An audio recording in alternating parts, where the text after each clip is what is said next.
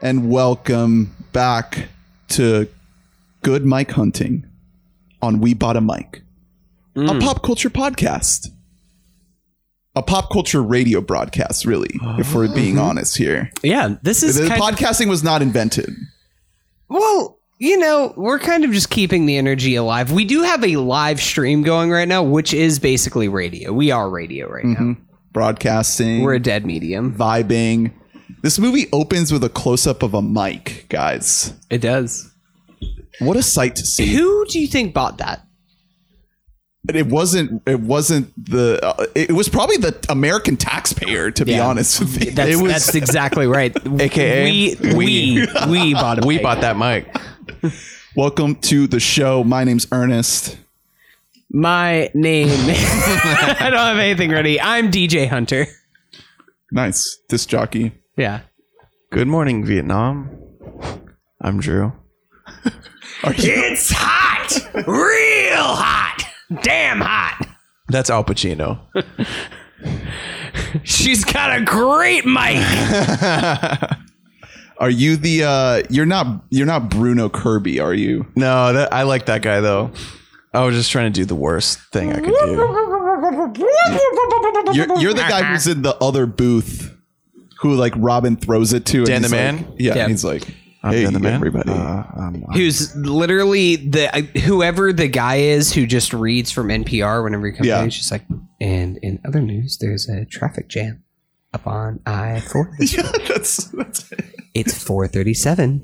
That's us. I know. It's like we wish we were Robin. Yeah, but we all know we're Dan the Man. Yeah. Hey, Dan the Man gets livelier as the movie goes. Yeah, on. Maybe that's us. At least he likes. That's us in like year 5. He likes Robin at the very least, Yeah, he vibes. and so do we. So We love the him. analogy stands. So we're talking Good Morning Vietnam today on the second episode of our new career arc series on the films of Mr. Robin Williams. No guest today, which is a first for our series. Yeah, We had a guest for every single episode of Cage. You freaks who guessed on our pod got a little too esoteric this time. And so now we got to do one of the most seminal Williams works with just us three. 1987, directed by Barry Levinson. Who is the man? Yeah, he Love Barry Levinson. wins an Academy Award a year later. For Rain Man. Yeah, literally a year after this movie. Rain Man rules. Some people say that he should have won an Academy Award for this movie instead of Rain Man. We'll talk about that. Kind of disagree with that take a little bit. But yeah, no, Barry is the best. He's so good. I love Barry Levinson. Underrated in film history. The Natural, Yep. Sphere, Toys, which we also plan on covering. Dude, Toys is... Oh, yeah. Yeah, he's just one of those directors that didn't always pick a good project. So he doesn't, he's not prestigious necessarily. Oh my God, he also did a third Robin Williams movie, Man of the Year. Yeah, he did. Look, we're talking Man of the Year. Whether you guys want to or not, I'll do a solo pod on Man of the Year because I just want to know that, like, what would happen if a guy ran for president as a joke and won? Wow, incredible. Could never imagine. He also did a movie called Bandits with Bruce Willis. Looks kind of interesting. Yeah, he did. He's done a bunch of really good stuff. Sleepers, which is good. Wag the Dog. Wag the Dog. Oh my Yeah. God. He did this movie called Envy with Jack Black, Ben Stiller, Rachel Weisz, Christopher Walken, and Amy Poehler. Guys, what is this movie? 2004? We're really like beating around the bush. I was just looking at that movie actually. I sent a screenshot of the cover of that to friend of the pod Colin because he knows every movie. So I was like, what is this? Because the cover of it is Jack Black embracing a nerdy looking Ben Stiller around his Blonde arm. Stiller. Anyway, we have to move along. But that The font is like Shrek font. exactly it's like a studio comedy from 2004 with Jack Black and Ben Stiller. It's also and have on you heard of HBO it? Max. And it's I mean, directed by it's- Barry Levinson. It has an 8% on Rotten Tomatoes, so I'm in on it. I'm ready to see it. I'll watch it. I'll check it out. Their names are Tim Dingman and Nick Vanderpark. That's God. all. That's all. Good cast. I mean, even outside of those two and Rachel Weisz, Christopher Walken, Amy Poehler, So, this movie, those people are not in this movie. guys, I want to start here because I want to talk about how this was the 4th highest grossing movie of 1987. Good Morning Vietnam. What a time to have been alive in the world. Robin fever must have been sweeping the nation. It's also, and I mean, it's also just a different time because this does have things going for it box office wise that other movies that succeeded didn't back then. Like, it is a war movie. It's a Vietnam movie. Yep. Very, very profitable area.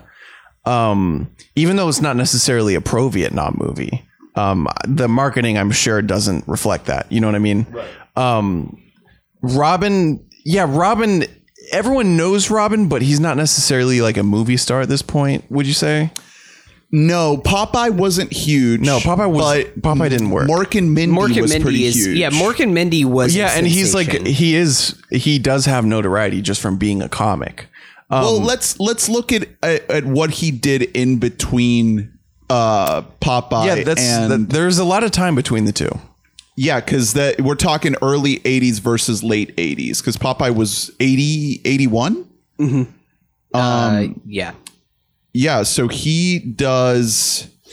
let's see, I'm pulling it up. So there's one. The big World thing. According to Garp is the next one after Popeye. That's the big thing. Of there's a movie that we skipped, and here it's The World According to Garp, which some people, more so than even Popeye, think like, oh, this is his introduction to most of the world, since Popeye was, again, like we talked about in the last episode, not like a flop, but wasn't a huge, not a huge massive hit. World According to Garp was just like, oh, that like funny comedian that I've heard about before and I've seen on late night talk shows. Like, he's in the movies now. He's in the movies. Yeah, didn't do well necessarily at the box office. Then something called The Survivors. Okay.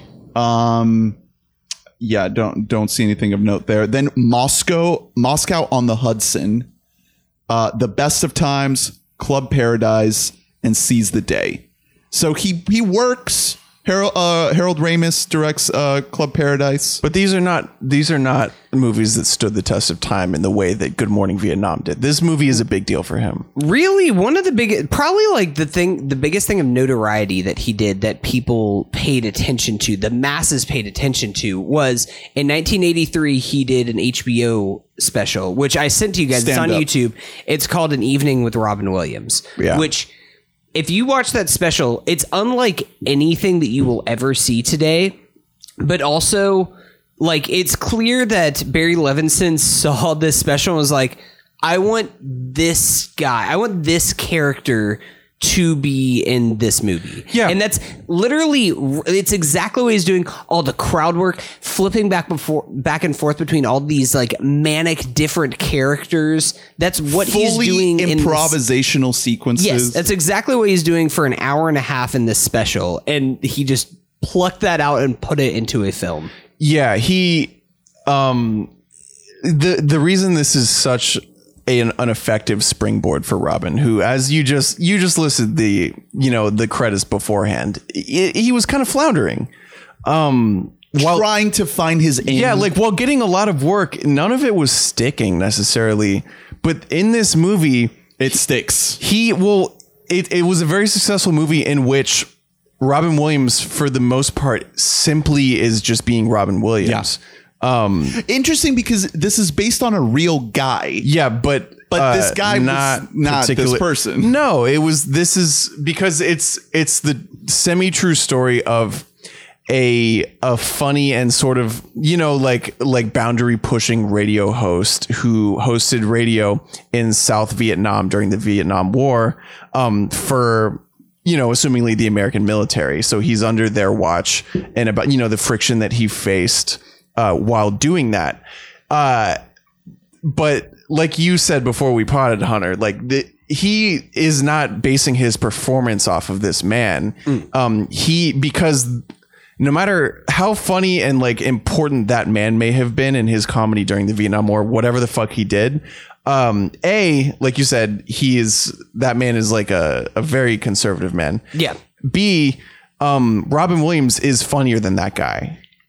I don't even think that guy was that funny to begin with. No, he probably he- was just like funny. He was more of like an edgy kind of guy. He was like, funny, edgy, and I'm sure that it was like a big deal that he insisted on playing rock and roll on the All he the did airwaves. was just not speak in a monotone voice. Which and was everybody was like, revolutionary. whoa. yeah, at but Barry Levinson correctly identified that there's no reason to pursue actually portraying his personality when you have probably one of the most talented off the cuff comedians ever. Apparently, Levinson didn't allow them to meet each other. He didn't allow him to, because he was worried that Robin Williams would almost like unconsciously do Imitate. some kind of an impression of this guy. And just as an actor, that's what you feel you're supposed to do is like, okay, let me. yeah, I'm I'll doing a combine my- biopic right now. I Yeah. need to pay respect to. But yeah, no, you're all right that thank God we didn't get that too, because Adrian Cronauer was he calls himself a staunch card-carrying Republican who campaigned for who was it? He took an active role in Bob Dole's 1996 presidential campaign and George W. Bush's 2004 campaign. Yeah, congrats on that. So, guess what? Glad that we didn't get that, because then we're just getting fucking Green Book, but with Robin Williams. So thank God we didn't get that. So right off the bat, I'll say I love this movie. I think this is, for what it is, pretty close to perfect. I know there are some things that are very dated, but for what it's trying to do, there are some things that we can get into that I would tweak to kind of get it to that point where it's flawless. But I love the hell out of this movie. And one of the biggest takeaways from me is the fact that it's set.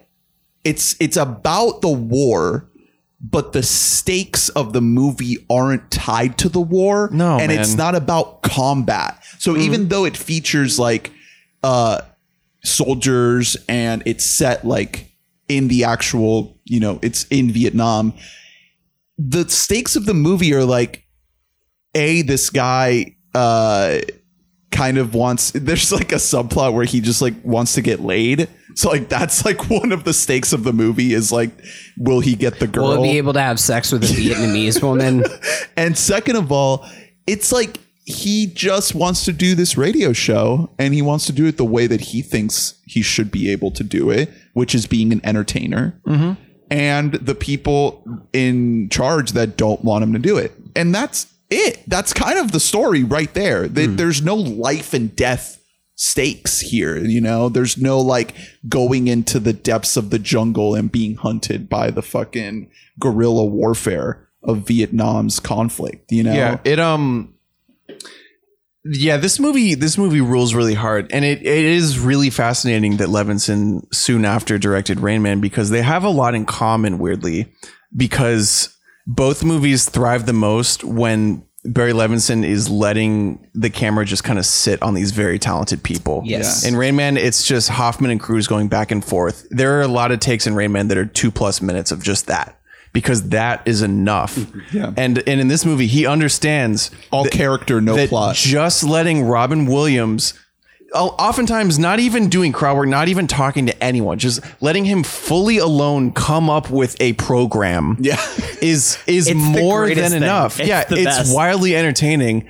You get a lot of real reaction shots of people just truly entertained by him, because he is going off the cuff for a large chunk of this movie. It's just Robin just being entertaining. So I'm kind of surprised a little bit by this, but I think that I'm the most negative on this movie. I'm not going to say that I dislike this movie or anything like that, but it's I don't know. Whenever I was watching this movie, maybe it's because I've been watching a shit ton of Robin Williams, his own specials and stuff that he's been doing, but this isn't really a movie.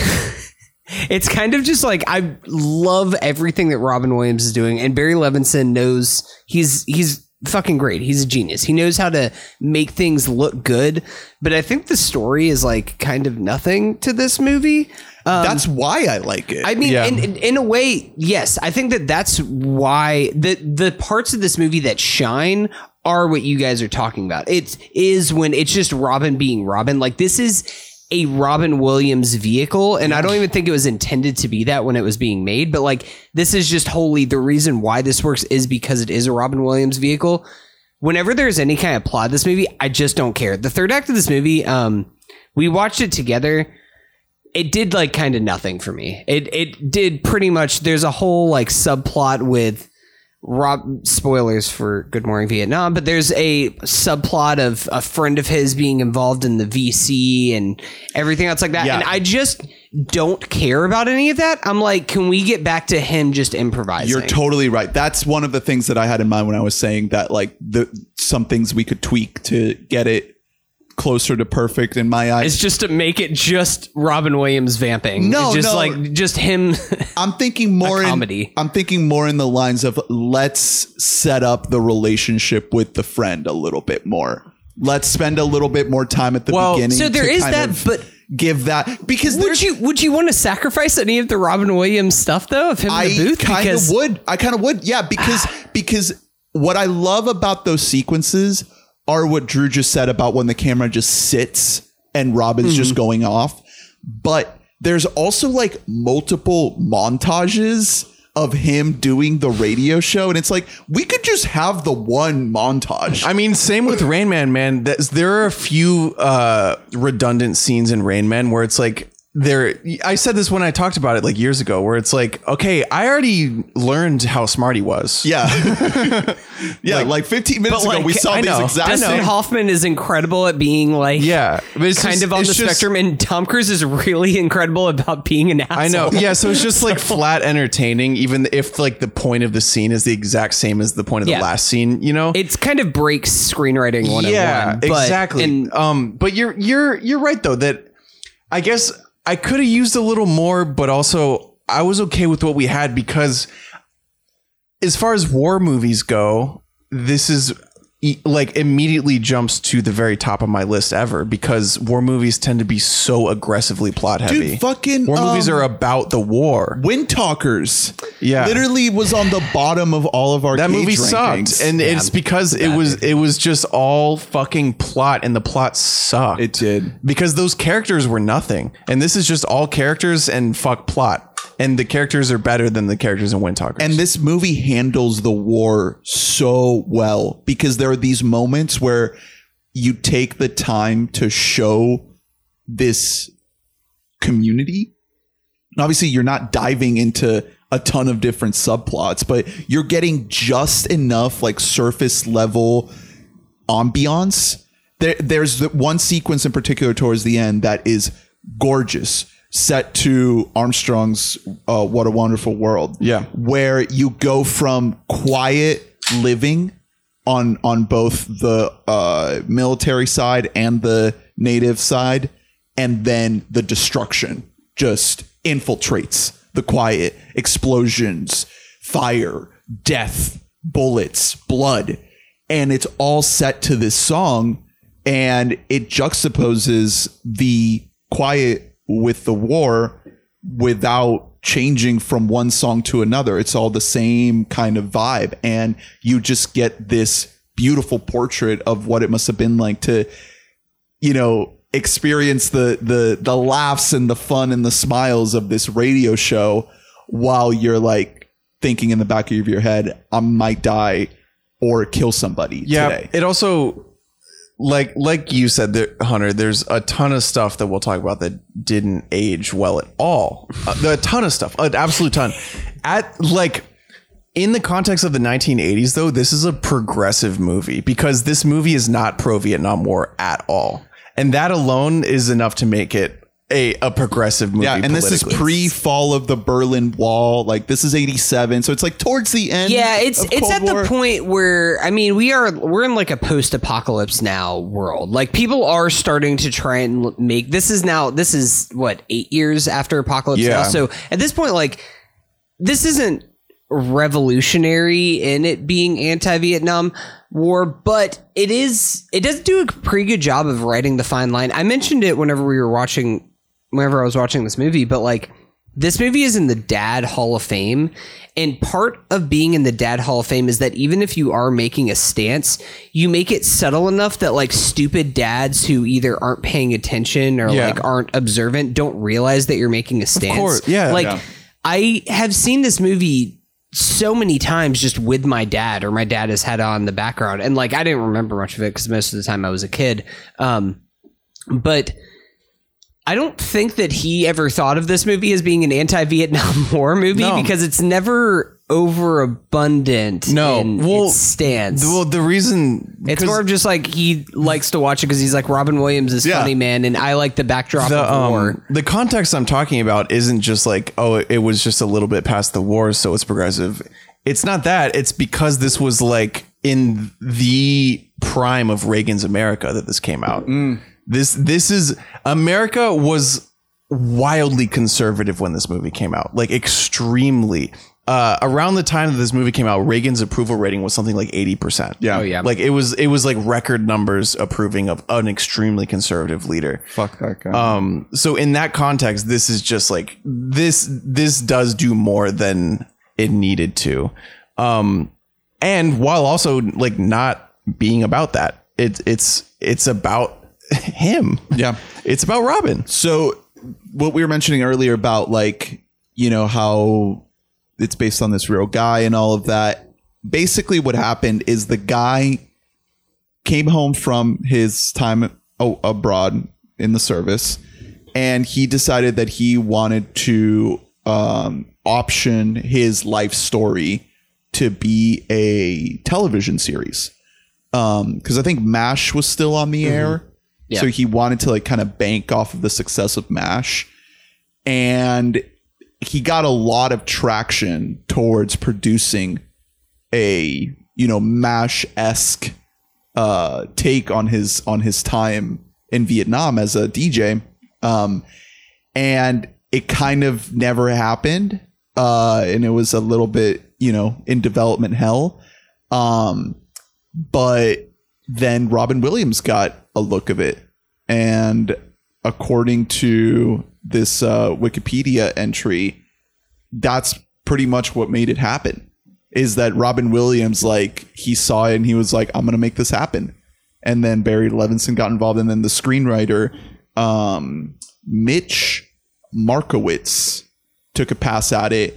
And, by the time all these people jumped on the project, it deviated heavily from the original treatment. Well, because this movie, like plot wise, it has the vibe of an Apatow movie. Yeah. Where like it feels as though this script wasn't really even a script. It was more of an outline of what needs to happen. Yeah. That's exactly what I was going to say. It was like the script, I think, isn't very, because the actual, like, the plot beats of this movie, I don't care about. The plot beats of this movie are nothing to me. It is those character moments. It's the moments where Barry Levinson has the, like, wits about him. And this is pretty earlier on in his career to just say, like, I'm not going to over direct this. I'm not going to, like, try and give too many notes. I'm just going to let these people act. And that's why people like working with Barry, is because he just lets actors act. I think that's what makes this movie so damn good.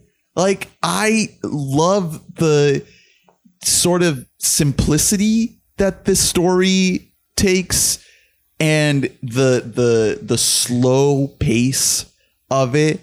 That is, you don't feel the slowness because fucking Robin Williams is at the center of it, just doing and his there's thing. nothing slow about Robin Williams' performance. He's quite fast. Yeah, but it's like speedy, if you will. There's nothing happening. Like, he's just doing his show, and then they tell him not to do it, and he stops doing it, and then he goes home. I do want to ask you guys this, because Robin has like been very like vocal, or he was very vocal, of course. But he said he never ever did cocaine on stage whenever he was doing stand-up or anything like that, because it gave him way too much anxiety. He did it one time, it got him way too stressed out, and he never did it. But he just has that energy all the time. So do we think he was also like clean while he was acting? It was just off of the set? He had a huge coke problem in the early days of his career. Right. But he kicked it. He was able to kick it. But he also struggled with alcoholism. Yeah, well, that's more of just like, do you think that, because I mean, that's why I asked this question, is because this is like right in the times when he is still struggling with like coke use and stuff like that, but he wasn't doing it while he was working. So do we think like he was just going home and just doing rails, or what? Because his energy is I could see it. I wish that I had this energy just in like my daily life, like whenever I'm just working cases and shit like that. No, But I could totally see him not like. I could see him being sober while recording. I don't know why he would lie about that. According to Wikipedia, by the time he was in his movie career, he had kicked the addiction. Yeah, I yeah. totally believe that because he is someone who can conjure that for nothing. Yeah. He can conjure. He can make a room full of people laugh out of absolute thin air with no material, which is a freak talent. Like it's like not normal to be able to do that. And this movie utilizes that with very different types of groups of people. And they genuinely make Robin make them laugh, not make the script make them laugh. There are a lot of scenes that just revolve around Robin figuring out a room. Yeah, I mean, there's literally, we'll talk about whenever we talk about the best scenes of the movie, but it's just a scene whenever he's just with a bunch of privates that are about to go die. Yeah. Like they're literally going to go die in the war. It's the best scene in the movie. And it's just him just like doing crowd work for just like 7 minutes. It goes on that scene for so long. And it's just like, they probably were just like, well, we can't cut any of this. This is all good. No, like, exactly. And it's, it speaks toward the magic of that character and why it's worth making a movie about him, because in real life, he may have not been Robin Williams, but if that guy were that magnetic, then you would make a movie. I mean, we're going to get to this in other movies we cover, but there are so many instances of him just absolutely going off on set. Yeah. And like they just keep it in the movie. Like I'm jumping multiple episodes ahead here, but there's famously a scene in Good Will Hunting where the camera is shaking because he's making the camera operator laugh so hard, and they kept it in the movie. Yeah. And so they're like, we can't recapture this. We have to keep it as and that type of scene, like later on in his career, like that's not even reliant upon just like crazy speed of delivery, which it was early. Like in this movie, there's a lot. If you were to slow down and like read the jokes that he says in this movie, they're not like funny. A lot of them are topical things that time. Yeah, they're very topical, and they're also very like they're just sort of like base level read jokes, like jokes that like if you were around someone who was funny, they would make you laugh. But like if you were watching a show that were delivering them at a normal pace, then it'd be like, that's like a pretty basic stereotype joke there, Yeah. But his magic was in the fact that he could do that. Like he does in this movie a lot. He's doing a radio show that is completely solo. He has no one to play off of, and he's just doing that. He's doing characters. He is the whole deal. And then B, he's capable of playing off of anyone on Earth. He's capable of figuring out what is going to make this particular small room laugh, which is, we're going to get into recasting later. I don't think there's any way to recast this without making it a comedian, because so many scenes rely upon this person being talented at figuring out a room, like a specific room. Well, in that case, I don't think that it was that they needed a comedian to fit what they wanted the movie to be. I think what happened here is that Robin Williams came across this project and he got a group of producers together to make it happen. Yeah. And it revolved around him. No, exactly. He was like, what if this comedian story were just the story of like me as a comedian being put in this spot. Right. Yeah. The character we're seeing in this movie is not Adrian Cronauer. Yeah. It's Robin Williams. Yeah, no, it's just 100% Robin. So I was going to say this earlier, but I just want to talk about this with you guys. I don't know if you guys saw this while researching this movie, but there's a scrapped sequel to this movie. What? So, okay, I'm going to blow your guys' mind right now. What? So in 1992, Mark Frost, the writer of Twin Peaks, wrote a sequel to Good Morning Vietnam called Good Morning Chicago. It was going to have Robin Williams reprising his role as Cronauer as a journalist at the 1968 Democratic National Convention.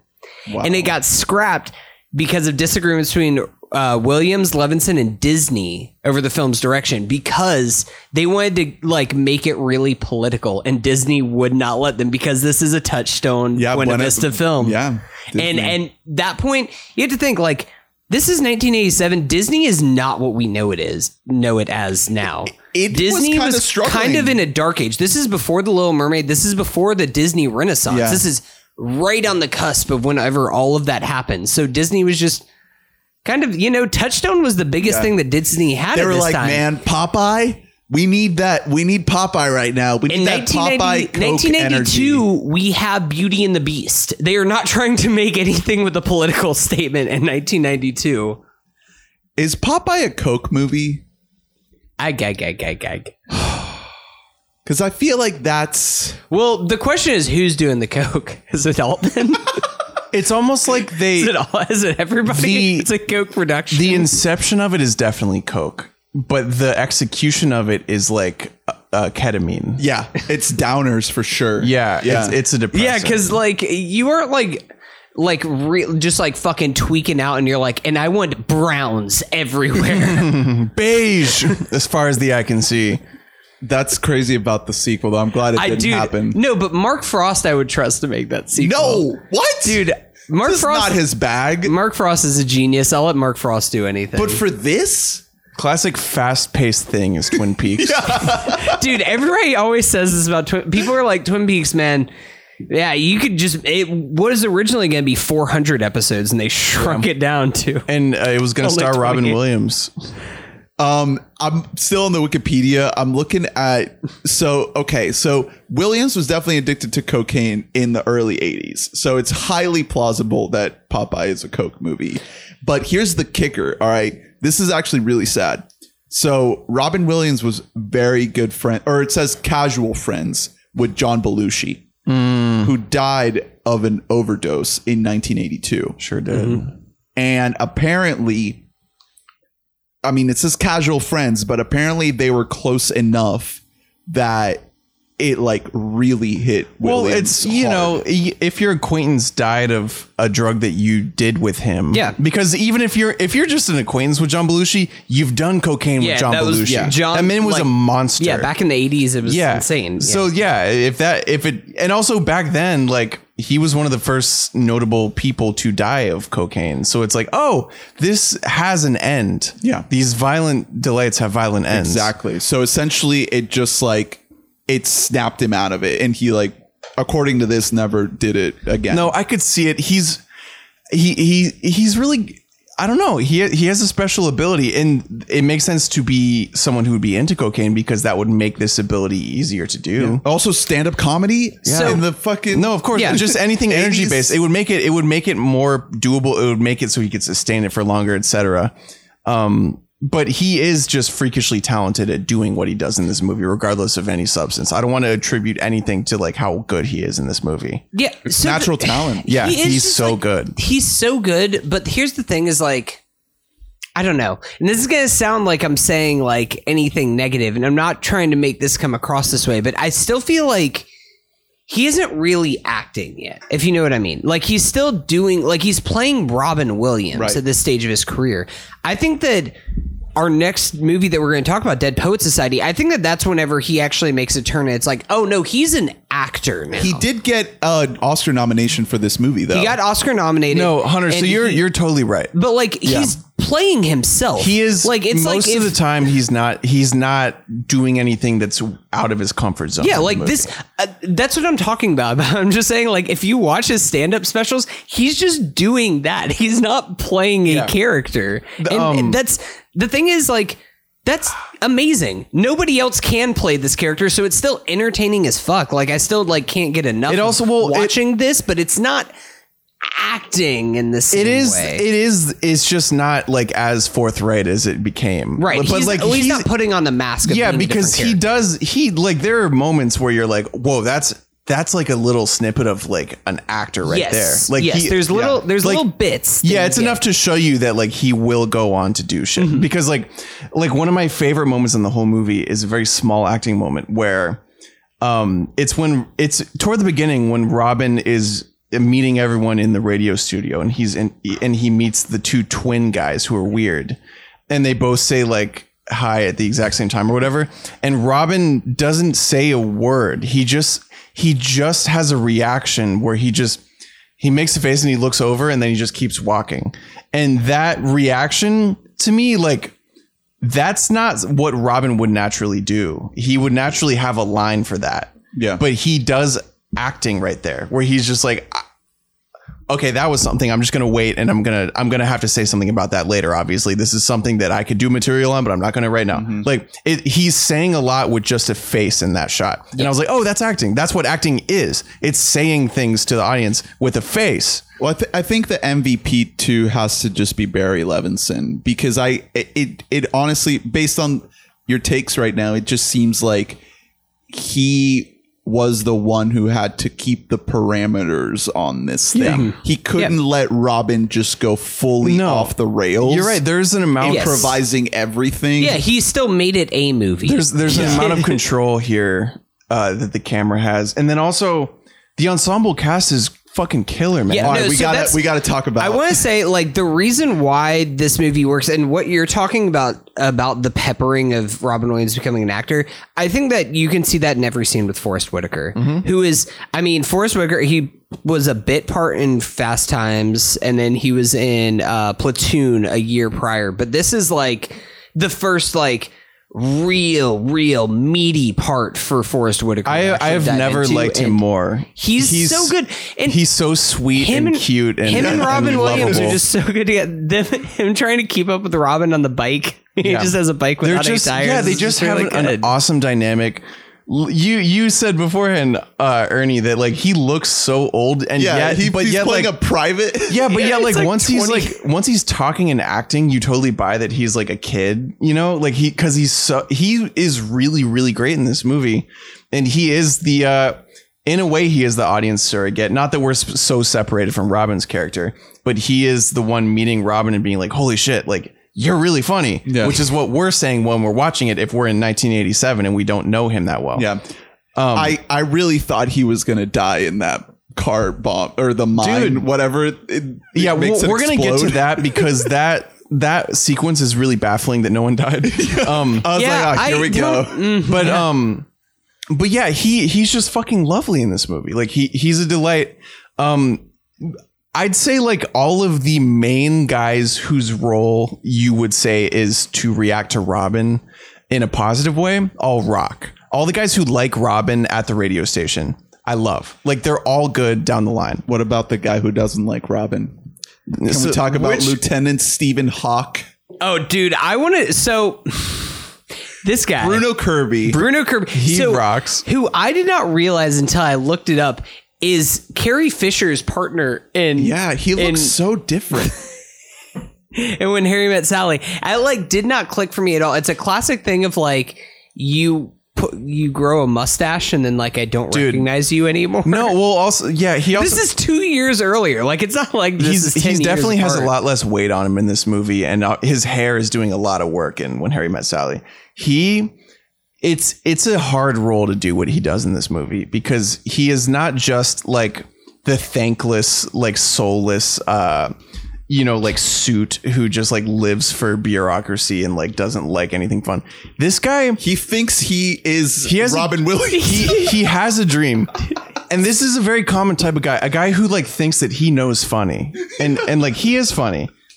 There are so many moments where you think like this guy he's gonna turn a corner and like lose his mind and like have like a freak out or something. Yeah, but it never happens. No, he's the always thing is, like he's like, I know I'm right. He's just like, he literally says it like twice. He's just like, I just want you to know that I know that I'm funny and I'm funny. When he meets Robin's character, he says that up front. He's like, "I'll have you know, Reader's Digest is considering publishing 2 of my jokes," and yeah, and like I'm very funny. We should meet up and talk about how funny we are. So, and he really sustains that, like, because he also is a wonk. Like he is a bootlicker who hates Robin because he doesn't understand that humor because it's lewd and he doesn't like that. He also hates the Beach Boys. He thinks the Beach Boys are like the most radical music you could possibly. Man, life in the 60s. Nah, he's all about polka. He's just a polka fan. Obsessed with polka. This is honestly, it would vibe with me for best scene in the movie is the scene where he takes over from Robin Williams. Yeah, on the set. incredible. It's like, it's a genius piece of anti-humor, like, because it's actually like really, really funny. But like, and that's a hard line to hit in a movie, especially in an older movie, because just humor just ages so strangely, and a lot of times it just doesn't work. That anti-humor in 1987, that just naturally probably isn't going to land well. But the fact that he's just out there, he's just like, oh, I'm gonna do a wee Frenchman. Honk, honk. It's incredible. It's so good. He's like wildly good at that, at being like a square who sucks. And it's so, there's not a wink in his eye. Yeah. It's so earnest. He plays it dead straight. And I'll also, I probably agree that that's the best scene, because you also get the lead up to that, which is every character in the movie telling him that he's not funny, like to his face, like 30 seconds before he goes on air. They're like literally right before they go on air, they're like, it's not too late to back out of this. They're like, sir, no, like we promise. Ask anyone, you're not funny. Like, and he's like, no, I think I'm pretty funny. No, and then it's over. Then he's like, I think you owe me an apology. Like that a lot of the humor in this movie really plays, and I like a lot of that does deserve to go to the script. For all its lack of plot, like the lines that these other ancillary characters have, like to set up that scene, that's not improvised. Yes. Yeah, And no that's way. Good writing. There's some really good writing in those moments that involve awkwardness with that guy from the beginning. Like my favorite line in the whole movie actually is that guy's like second in command. That guy's sidekick, who is like really funny looking and just funny in general, and he's more on the side of Robin Williams. He's like, okay, well, if that joke isn't funny, then like, why were you laughing earlier when I transcribed it to you? And he's like, I was thinking of something else. So that is like a timelessly funny. It's just like silly. Yeah. I'm looking it up right now, and Mitch Markowitz, his other credits aside from Good Morning Vietnam, is easily the most most notable thing that he's done in his career. But also he wrote a movie called Crazy People, which is a black comedy, and then he wrote for things like MASH or Van Dyke. He wrote for MASH. He's a comedy guy. There you go. And that makes sense why the comedy in this movie is good, but I think I wish this movie, I almost wish that it had no dramatic elements at all. I wish that it would have just gone full comedy, because the comedy in this movie is really good, but it's whenever we have to like buckle down and be a drama and have something to say about America and about the Vietnam War. That's whenever like my brain turned off while I was watching this movie. But I never felt like it derailed anything. It was sprinkled throughout. It was so like classically done. Like I just never felt like the movie just took itself out of what it was trying to do. Yeah, that's the thing, is because I really, considering the alternatives of where this plot could have gone, because the meat of any plot that is in this movie is that Robin Williams immediately sees a woman and wants to fuck her. That's like not great. Yeah, not great. And that's established in like the first 10 minutes. Like that's what our plot is, right? That's everything that happens plot wise is either the radio show or is that. Yeah. Then he infiltrates her English class. Yeah, exactly. So he follows her, ends up teaching her English class. We get a lot of really funny scenes where it's just, you can tell it's genuinely Robin just like riffing with a bunch of like Vietnamese people who have limited English. Like that is actually what's happening in those scenes. And he's getting them, like he's getting their asses. Like they're doing, and the actors themselves are being very funny too. Yeah, it's not. I mean, because the thing is, like, these aren't actual native Vietnamese. No. These are still actors at the end of the day. Yeah, and they're very funny people. Like there's so many good laughs in those scenes, so that all works. Even though the setup for them is really icky and weird, and then instead of just like the payoff of all that being like he marries her, it's more about her brother. Yeah. Which I like. I did like that a lot. Yeah, yes. I like that it becomes about him. I'm like, everything that happens isn't necessarily like the best way to unfold it, but I didn't want it to become like she's just fully in love with him and that's it, which is what most movies definitely would do. Straight up. Yeah, no, for sure. That would suck. Because the thing is that like, just because that's a subplot, it doesn't mean that it has to devote like 50% of the movie to it. You know, like this movie understands that like you can do like a 70-30 split on your A and B plots. It doesn't have to be 50-50, and you can devote just 30% of your runtime to this other subplot and still get enough out of it. So I think that's kind of where like the reason why a lot of this doesn't work for me and like the final act is because like we talked about earlier, like it's just not really set up well enough for me to care. And the thing is, whenever it is set up, it's what we're kind of talking about right now. Like it is kind of icky feeling. It's pretty goddamn offensive. And like, I know it's hard to, like, a lot of movies around this time period are not aged well, yada, yada, yada. We can say all that. But like, I don't know, man. It's like pretty rough. Like whenever you're kind of looking anything past the surface level of like, turn your brain off. This is a fun comedy. If you try and interrogate this movie at all, like it's pretty gross. And granted, the American military during the Vietnam War is pretty gross. Yeah. There isn't a good way. You like if you're skidding around it completely, then you're being dishonest to what was happening in history. But I think this movie does show how it was gross. Like it doesn't shy away from the grossness that much. I don't know. There's enough beats in there to show the grossness. Doesn't really just show, like he drives past two different Asian women with hats on, and it's just like, oh, look at her, she's running so fast. She's I'm just like, oh boy, that's not great. Yeah, Those are two completely different women. To start that's fair. To start the movie like that is really brutal. But this is, like I said, it's really hard to place yourself in the heat of like Reagan's America and like try to watch a movie as, you know, through that lens. Yeah. But America hurling towards two Gulf Wars. But like, holy shit, I can't imagine the hurdles that they must have faced with even this final product. They probably had to fight just to put this out, man. Like, shit was bad back then, like bad in terms of like content being, that was like the height of censorship of like non-Christian white content. And this movie is racist and sexist and weird. Yeah. But it's also, and it does better than I'd say most movies from back then. The thing to me is like, I know that those things don't age well, but that's not what the movie's about. Like, that would be more egregious to me if like the bulk of the movie was devoted to that, but it's not. The bulk of the movie is devoted to him being an entertaining presence over the radio. Yeah.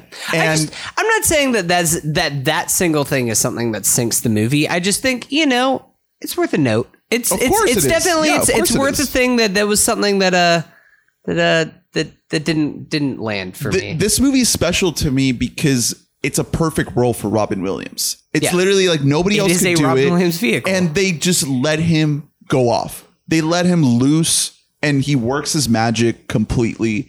And I think it's like such a perfect encapsulation of his power and energy at that time that would catapult him to what we're about to see later down his career. Because it's like, wow, like fourth highest grossing movie of the year, guys. Like, holy shit. Like this struck a chord with people and it was just because of him. Mm-hmm. Obviously, we've talked about, you know, Barry Levinson and the extended cast and all these other things that make the movie work as well. But it's the Robin Williams show, you know?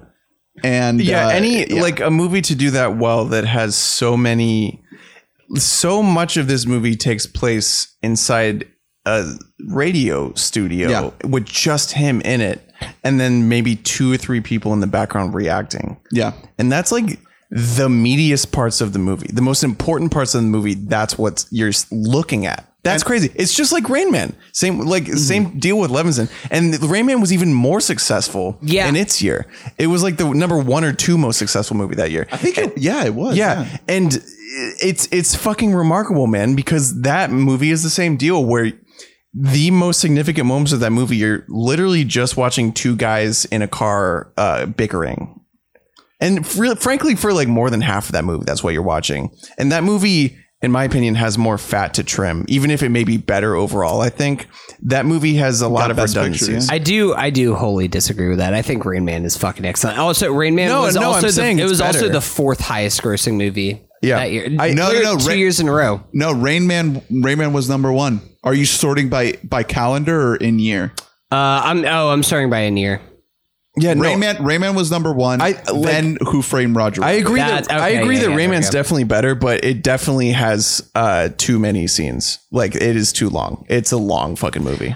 I would just make the argument that this movie also has too many. The thing is, like, I don't know. I think that I almost would just I would just made this movie an hour 40 and just cut most of the whole subplot between the I can't even remember her name, the Vietnamese woman you can't. and the brother and everything You else like can't that. cut- I would just make it more so. I would make it more focused on like the American military people who are just like wholly against Robin Williams because he's uncensoring the news. Like that's kind of where I would have focused this movie. You give on. more Just- time to Bruno I would Kirby. have. I would give more time to Bruno Kirby. Probably could have axed the other dude. They're kind of redundant. That's a redundant character. And the other guy is just like less likable than Bruno Kirby. So it's like, why are you there? need different ranks. Tiers of douchebaggery. No, but I would have just made this a movie about censorship. That's how I would have fixed it. Is I wouldn't have even like maybe have him do some because I mean those scenes of him in the school are great. I would have kept some of that. I probably would have just nixed the whole love line and then maybe have him develop a relationship with somebody else. Like, I don't know. You could do something like that. I just would have rather this movie been a little bit tighter. But I would have just completely axed I agree everything. with axing the love subplot. I think you could definitely lose that. I would not lose the brother though, because the scene the brother has at the end is amazing. Like that's a beautiful. Well, that's piece the scene of I'm talking acting. about when I talk about like pushing this through American airwaves. Yeah.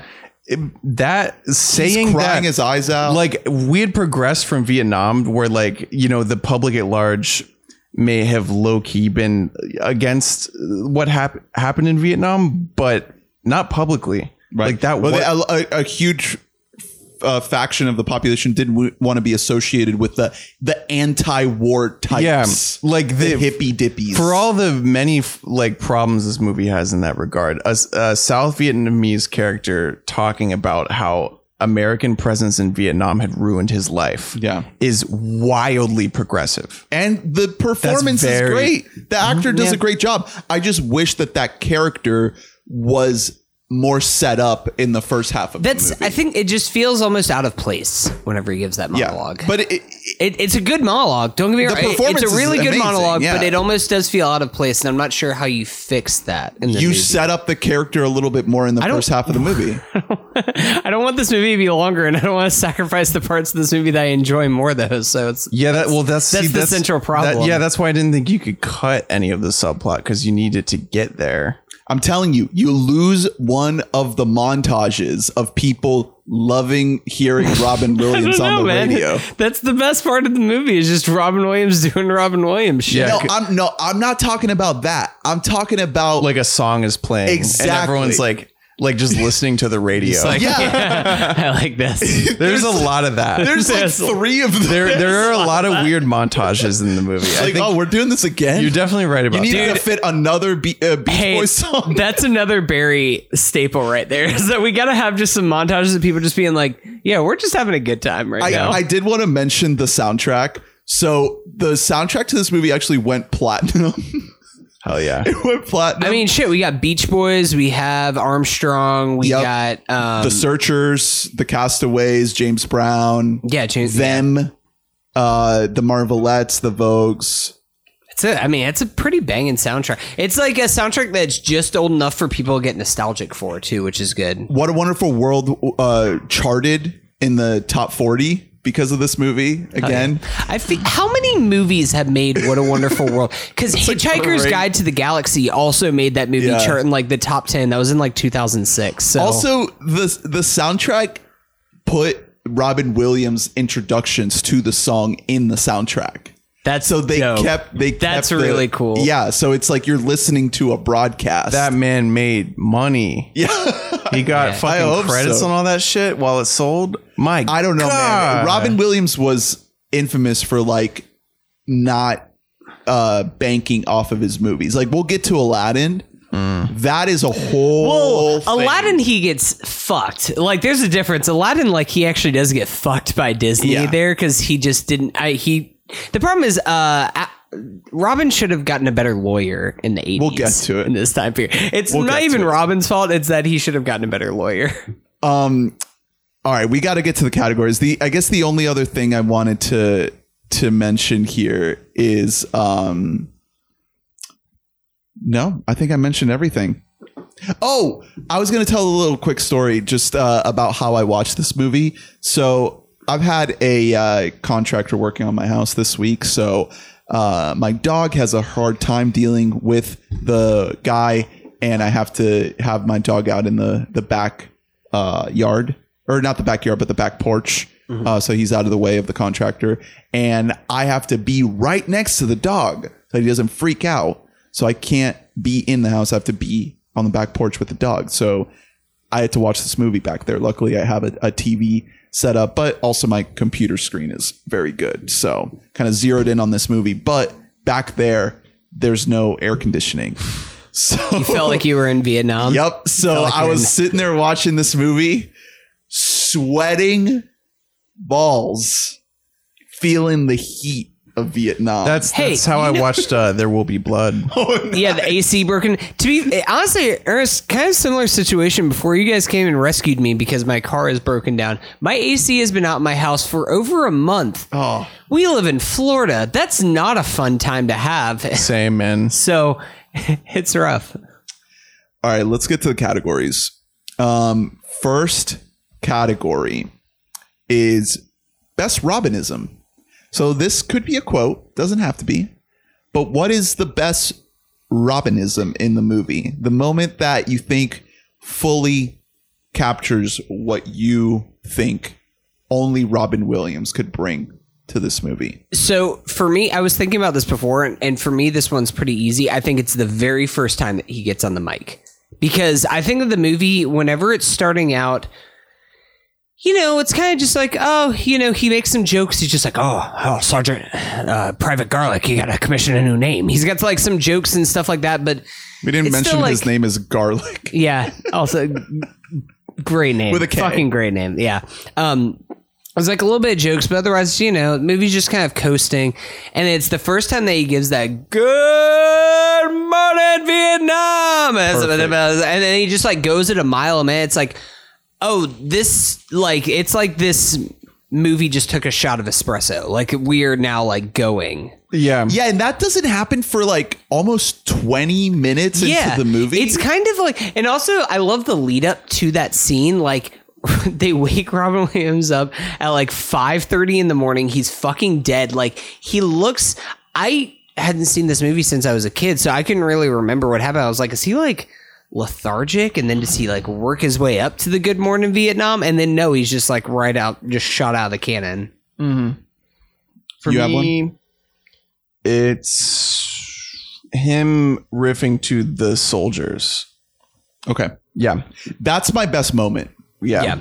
That's the most irreplaceable. Like that. Well, that and him riffing with the class, the English class. I don't know who you could put there, man. That scene. So yeah, that's the next category. That scene is my best moment because you go through every emotion in that scene. Like you laugh and you cry. Like that made me laugh harder than any other point in the movie, and it made me cry. The only point made me tear up in the whole movie is how that scene ends. How he just kind of like drops the funny business for a beat and just says like, "Be careful out there." Yeah, be careful. Come back. It almost reads as though they're real soldiers. Like, Yeah. It almost reads as though he's out there in like the fucking the Gulf War or something. My Robinism though is when he's sitting in that diner restaurant with the shrimp on his fingers and he's making him sing. Just doing a bit with some shrimp on your fingers. Yeah, he puts the prawns on his fingers and it's like only he would do that. Like I'm sure he improvised that. Just put the shrimp heads on his fingers and making him dance. Like I just got so much out of that. That's a really good one. I love that scene. We didn't talk about the bar fight sequence in Sights of Riot inside the bar? Yeah, Popeye vibes. Wait, no. So I want to talk about what is his name? I can't remember what he goes by. He calls everyone Earl, the owner of this bar. I don't know. I love that guy. That guy's great. I love his energy that he has, that he just owns a bar, that he's like, I'm going to convert this into the U.S. military bar that everybody comes into. Oh, I just remembered something. So remember we were talking about how like there's like a beat sheet of moments that needed to happen from the original treatment. Yeah. So apparently the moment where there's that explosion where the restaurant gets bombed, apparently that actually happened to the real guy. Yep. And then he went on the radio to talk about it and they didn't let him. And they were like, you can't talk about that. Yeah, that was like one of the few scenes that actually did. Like a lot of this movie is like highly, highly fabricated, but that is actually something that happened to him. I was trying to look it up, but I couldn't Google fast enough. Do you remember who is the celebrity that the owner of this bar just wants a picture of them naked? Oh man, Who is it? It's not Bob Hope. Bob Hope comes up later on, but it's like it's sort of an A. One of the names does. I can't remember. It's like really fun. And then he goes up to Robin Williams and he's just like, I'll give you free beer. You can own the rest of this bar if you get a picture of that man's ankles. Like he just wants to get a picture of dude's feet. It only happens like 2 or 3 scenes, but it's always a thing where it just made me laugh really hard. If this guy is just a gay bar owner with a foot fetish. Yeah, this guy. and you can definitely point toward it as not having aged well, but it also would be funny if it were like an American. That's just like a genuinely like a funny thing. It's just it's just like a wild character thing to throw in there. Did you say your moment? Yeah. My moment's that first scene, the first scene of him on the air. Well, we were doing Robinism and moment. Oh, my moment. Ones. Oh, It could be the same one if you want. No, my favorite moment is favorite Robin moment. It's got to be that scene with all of them before they're about to go off into war. Like you picking that one incredible. too, Drew? That to me, that's the best scene in the movie. Yeah, it's that scene, or it's my guy trying to rock it without Robin on the air. That's my favorite just movie scene. That is a great. But it's not Robin. It's the lack of Robinism in that scene, which is why it's great. It's like how jazz is about the notes you don't play. Yeah, it's about the Robins that you don't see in the scene. Yeah. Bruno Kirby, man, slays. So good, man. you guys seen City Slickers? I've never saw City Slickers. Oh my God, his real name is Bruno Giovanni Gabagool Kirby. Kuidagulu Jr. Italian. Oh, he's dead. He died in 06. Yeah, Italian discrimination forced this man to change his name. Yeah. I've never seen Sleepers either. Is the other big. We will rise again. He voiced Reginald Stout in Gabagool. Stuart Little. Over here. Drew, do you want to pick a different moment, or are you picking the same one? Who cares? Good Robin or bad Robin? This is about as good as it gets. Yeah, it's great, Robin. Great. The thing is that if Robin doesn't have it, then this movie is god awful. It rests on his shoulders. Yeah, it's entirely the him. movie's 100% about Robin. Robin's out of 10. 10. I'll say 10. I don't know if I'll go 9. So I'm gonna go lower because he does go full Robin for a lot of this movie, but also I don't know. When is he gonna go more Robin? Aladdin. Yes. Aladdin is a 10. Is that more Robin than this? Yeah. Yes. I don't think Aladdin, so, man. he is on it in literally every scene. I know, but he does that in this, and also you see him. There's Like, just, that's a good point. His face. Yeah. You guys just have seen Aladdin way more than you've seen. No. I'm saying like there's a lot of downbeats in this movie. If you replaced him in Aladdin, Aladdin wouldn't suck. No, well, I'm not talking about like, we'll talk about like when we get to recasting, because that's a much tougher thing to do. But like, as far as like Robin being balls to the wall Robin, there are some downbeats. I'd give this an An 8.92. I'll give it a 10. It's not about the amount of time in the movie he's full. It is. Robin. That's what we gauge Cage's on. No, it's not. Yeah. That's It not doesn't matter. That's not what I did. You can do This is a whatever you made up. want. This is a made up. Yeah, that's not what I did. It's Because like this is a he reaches- 47 out of 52. So He reaches 10 out of 10 Robin for probably like 20 or 30 minutes Yeah. of this movie, which is probably a little more than he does in Aladdin. Yeah, that's fair. That's fair. And it's a physical camera on his actual face for extended amount And of if time. if he doesn't do that, then the movie is bad. fine. I'll give it a 9.107. Recaging couch. Hold on, give it a 9.109. I'll give it a 9.109 if you adjust your rankings from Popeye from a 8.274 to an 8.285. Recaging Okay, deal. couch. Okay. Where would you put Nicolas Cage in this movie? I would put him as Bruno Kirby's role. Yep. I just want to see him Yes. on the air. Yes, I want to. I was thinking about him just being like, "Oh, wow, private, I honk." That's the pick. Yep. I think- Lieutenant Hawk. I would make him the love interest. True. What? Dude, I was thinking about the recaging couch. And I was like, man, I would just love, and I would also love for Barry to just be like, Nick, you don't have a script here. Just vamp and just see what he would think of, because it would not be funny. The thing is, like, it would be like genuine anti-comedy, and that like there would be no jokes. He would do like Vampire's Kiss.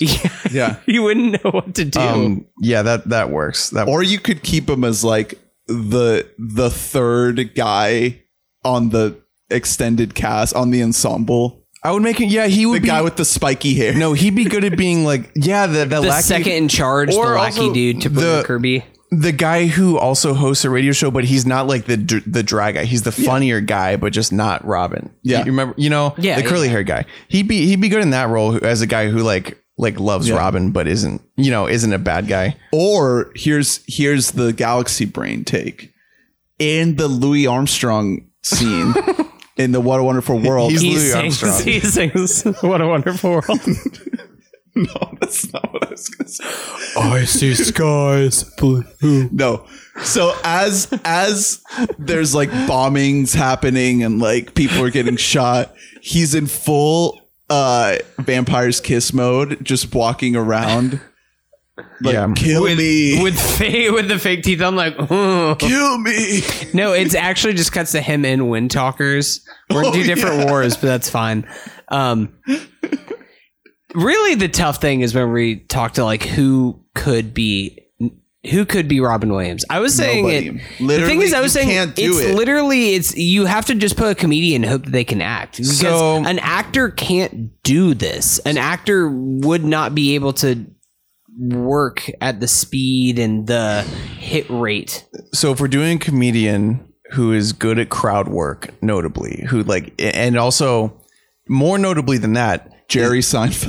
no, he's so bad at crowd work. What are you talking about?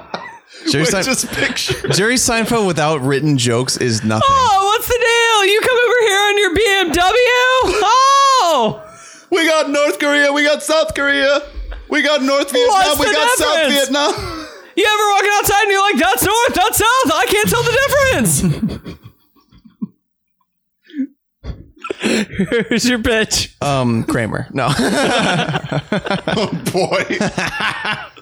We can't say what they say in this movie. No. Okay. Manic comedian, good at crowd work. Also time period appropriate. Michael Keaton. He was all of those. Keaton did stand up? Yes, man. yeah. He was very famously like a manic stand-up. Just he wasn't as good as Robin. Honestly, I Yeah. could see it. I could see it. That's the natural comparison.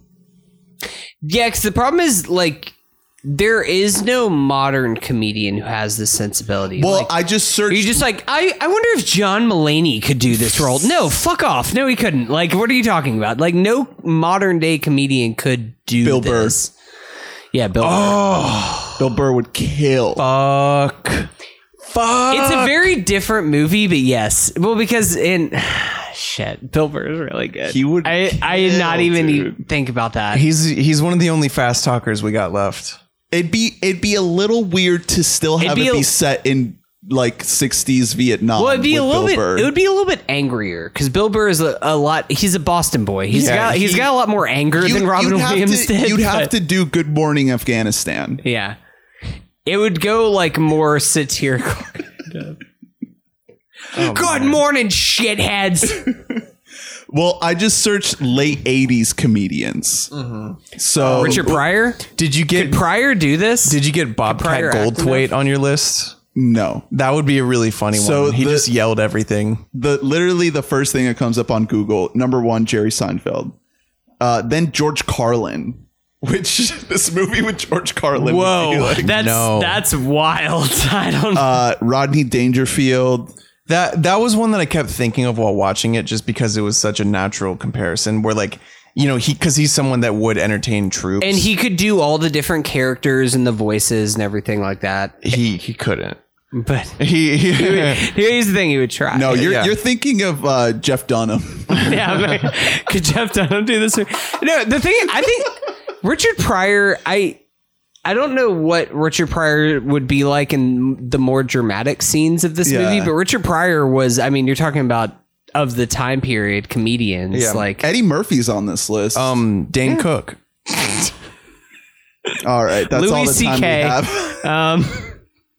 Do you think Kevin Spacey could make a comedic turn? And Yes. The other person on this list is Ellen DeGeneres. James Corden. Oh, dude, I could actually see them trying to do something. They would try to pull that shit. Him Oh, doing no. carpool karaoke in a Humvee. Ernest, you need to edit this out. I think that they're listening right now. They're going to make this. They're greenlighting this right now. An IED goes off while he's Here's doing the thing. carpool karaoke. Here's the thing about James Corden is that he actually is incapable of saying no to anything that his agent Yeah, he gives will him. do He it. just keeps saying yes. But I'm spiraling he'll right only now. make it if this is also a musical, so that he can add this to his Infinity Gauntlet of shitty musicals that he's a part of. You probably have to go back farther to find someone who could actually do it, because it would be Bob Hope, who is the most famous for visiting troops and doing crowd work and making them I mean, laugh. there's literally a Bob Hope joke in this movie. Yeah, He's just exactly. like, he only comes for wars, and there's no war yeah. here. Billy Crystal. Yeah, I thought of Crystal actually. I did think of him Crystal would be because back then he was on fire. He was like he couldn't be stopped. He was another fast talker charmer type, which makes sense. I don't know if he wins over a room of soldiers. Did Billy and Robin do a movie together? Did they? I don't think so. I don't think so. Why It's are you kind of a asking? bummer. I feel like they would be great in a movie. Oh, I feel together. like the thing is that I could see it going like incredible, perfect, but also I could see it just not working at all because it's like they did. They did. It's called Father's Day, 1997. Sounds great. The poster is just their faces looking wacky. So the thing is that like I could also see that not being good because I could see them trying to out funny each other. That's what it looks like in that poster. And that's exactly what it looks like. No, because the thing is that they probably just have Billy Crystal be the straight guy because Billy Crystal is also really good at being the straight man, but also he was the best at being the funny guy. He also got like mad lazy. Fucking range. He also got mad lazy in the 90s. yeah, late 90s. We're in 97 at that point. He's just like, I'll just. Can we watch this movie? It was directed by Ivan Reitman. Wow. Whoa. Also, Julie Louis-Dreyfus is in it. It features an appearance by Sugar Ray, and it was a major critical and commercial failure. You had me at Sugar Ray. I'm in. There we go. It's 97. 97, $85 million budget. what? Oh my! What so, box? 35. Wait, so hold on. I'm gonna do some math real quick. So this movie had a $13 million budget.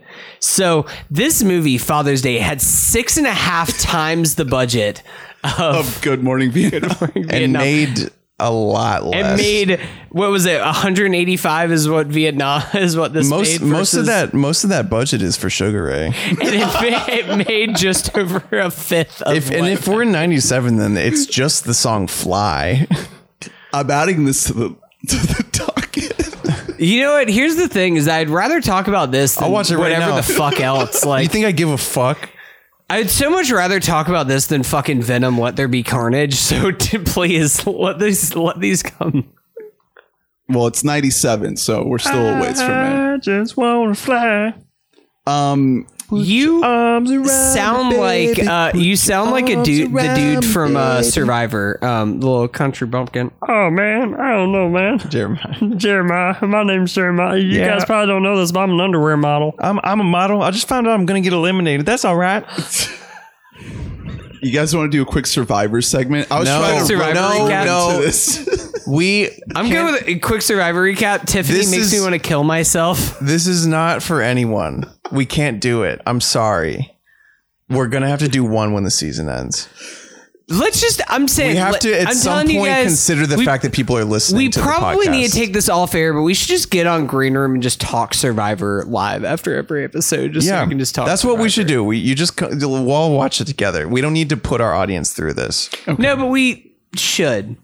We Give must. them the option to put them through this. We'd have one listener.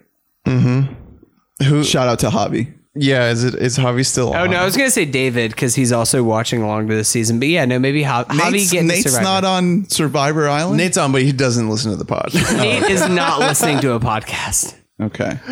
He's Rogan or death. You know this about Nate. I'm just... Joe Rogan in this role.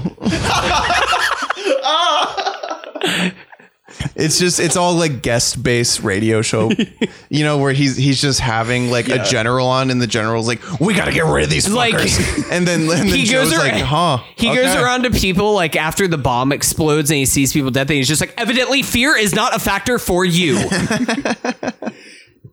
To be serious for a second, though, I feel like Robin would have slayed in the podcast era. Like, he passed just before it really ballooned. Like, imagine him on Hollywood Handbook. Imagine him on his own. No. Show. I'm just talking about just him with other comedians, but also who like have that. It would have been so good. Long form comedy with Robin, like extended long form comedy would just be the best. So, like, only a year or two before he died, he did a YouTube series that was like based in stand up. It was called Set List. And it was a series in which it was usually just like younger, like alt comics would go on. And the whole thing was they didn't have a set list. Like, they would get a topic presented to them while they were on stage, like, one at a time. And they would have to like come up with the riff, come up with the bit. And he did that. And it was usually just like, it was like Eliza Schlesinger, whoever the fuck, it was like TJ Miller.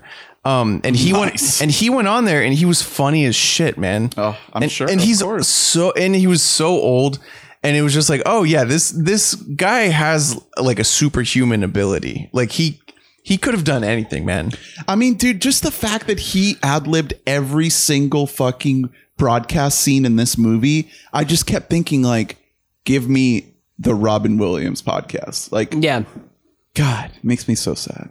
Mm-hmm. He did get a chance to do imagine listening to that podcast at 2 times speed.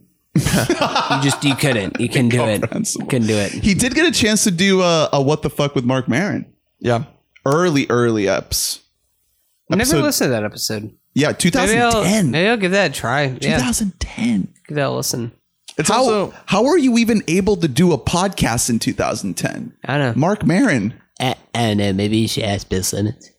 I'll also maybe we should ask the Podfather. I'll also say that this movie is a testament to the fact that there were back in these years, there were way more prejudices in Hollywood as far as like starring roles goes. Like, obviously women, people of color could not get starring roles. It sucked.